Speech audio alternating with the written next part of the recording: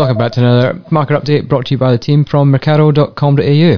This week we'll be covering off on livestock, wool and grains. We'll have Matt Dalgleish and Robert Herman.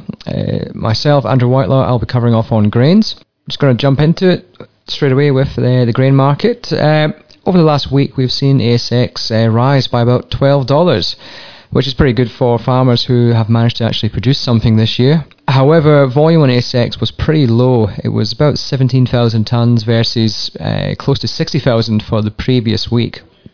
But it is definitely, the market is really kind of range bound between that sort of $355 to $370 a tonne for the coming harvest. But we have also seen next year the red crop edging up. So we've actually seen January 2021 rising up to just shy of $340 a tonne, which compared to this year is not that great a price, but we don't know if next year is going to be a massive crop or another drought. So if next year is a good year, we could see that $340 a tonne would be a pretty good price. Also, one of the things we've been looking at on Mercado is this spread between Kansas and Chicago. Historically, Kansas would normally trade at about a premium of about 3% to Chicago. At the moment, it's trading, around about a 24% discount. And it gives potentially a good opportunity for a form of spread trade, where you effectively sell Chicago and buy Kansas, which leaves you with just exposure to the actual spread between the two contracts. So if that spread from Kansas to Chicago comes back to where it's normally been, you will profit. Not necessarily a hedge, probably more of a speculative play. But definitely something that is worthwhile looking at if you've got a bit of spare cash and you think the markets will return to normal, or at least Kansas will return to its normal spread to Chicago.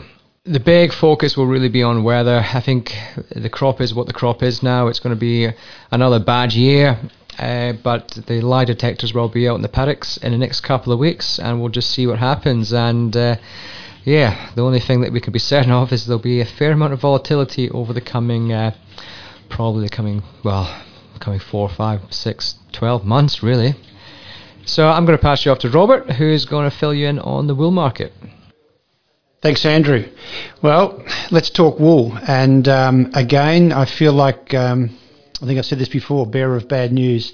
So this week we saw the wool market have another shocker. It wasn't entirely unexpected because last week Fremantle, which always sells late in the day on Thursday, had a pretty weak finish.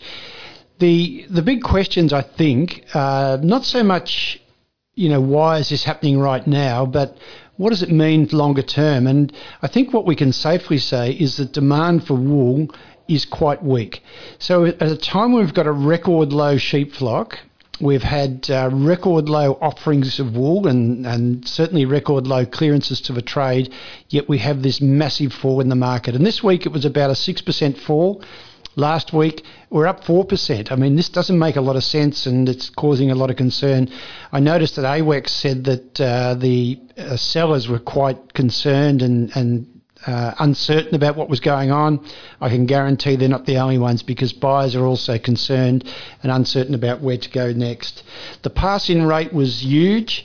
In fact, in Sydney, there was talk about at the end of the week, almost 60% of fleece wool was being passed in. It was about 33% passed in for the week across all three selling centres. Again, Western Australia were a big contributor to that, with passing in a total of 40% of the bales they were offered. So the question is, where's demand gone?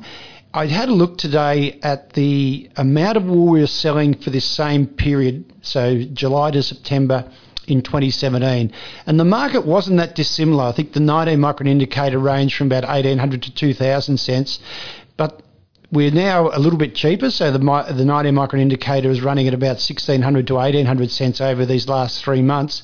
The problem is, though, that we're selling 40% less wool than what we did in 2017. So that begs the question of, where has all this demand gone?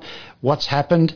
I mean, we were told when the market was running up strongly that it was all on the back of stronger demand and new customers and new products.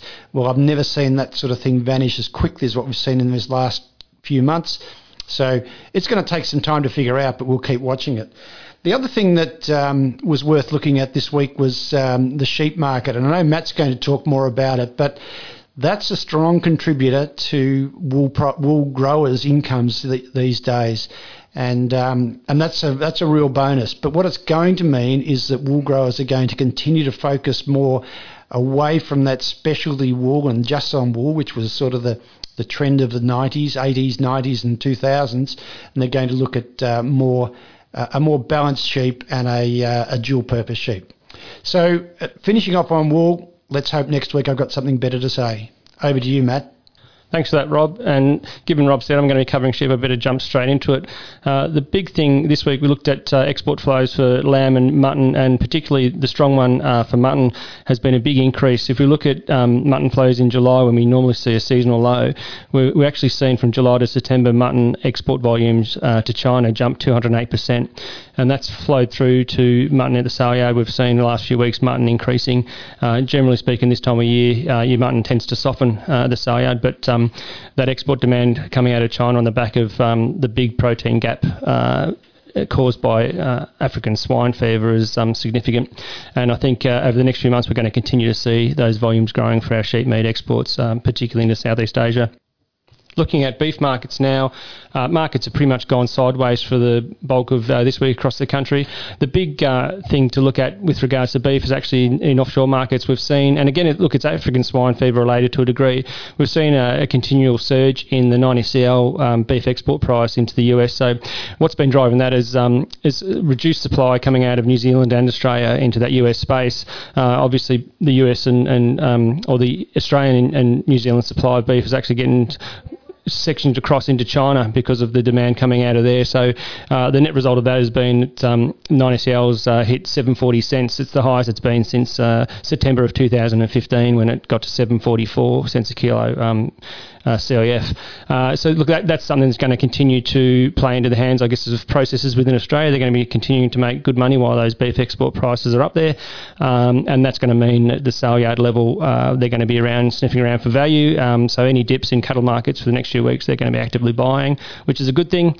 The downside for cattle is obviously still not enough rain across much of the country, so you can't expect prices to rally too far. It's sideways trading for the next few weeks for cattle markets, and that's about it. I'll pass back to you. Thanks, Andrew. Thanks, Robert and Matt, for the updates. If you want to help out this podcast, we'd love it if you could help share this with your friends and family and colleagues, whether that's on Twitter, or on email, on Facebook, Bebo or MySpace or WeChat. And also, please leave a rating or a review. It'd be really handy. I hope you enjoyed the podcast. Hope you've been informed. Hope you have a safe weekend. And we'll see you next week. Thanks very much. Bye-bye.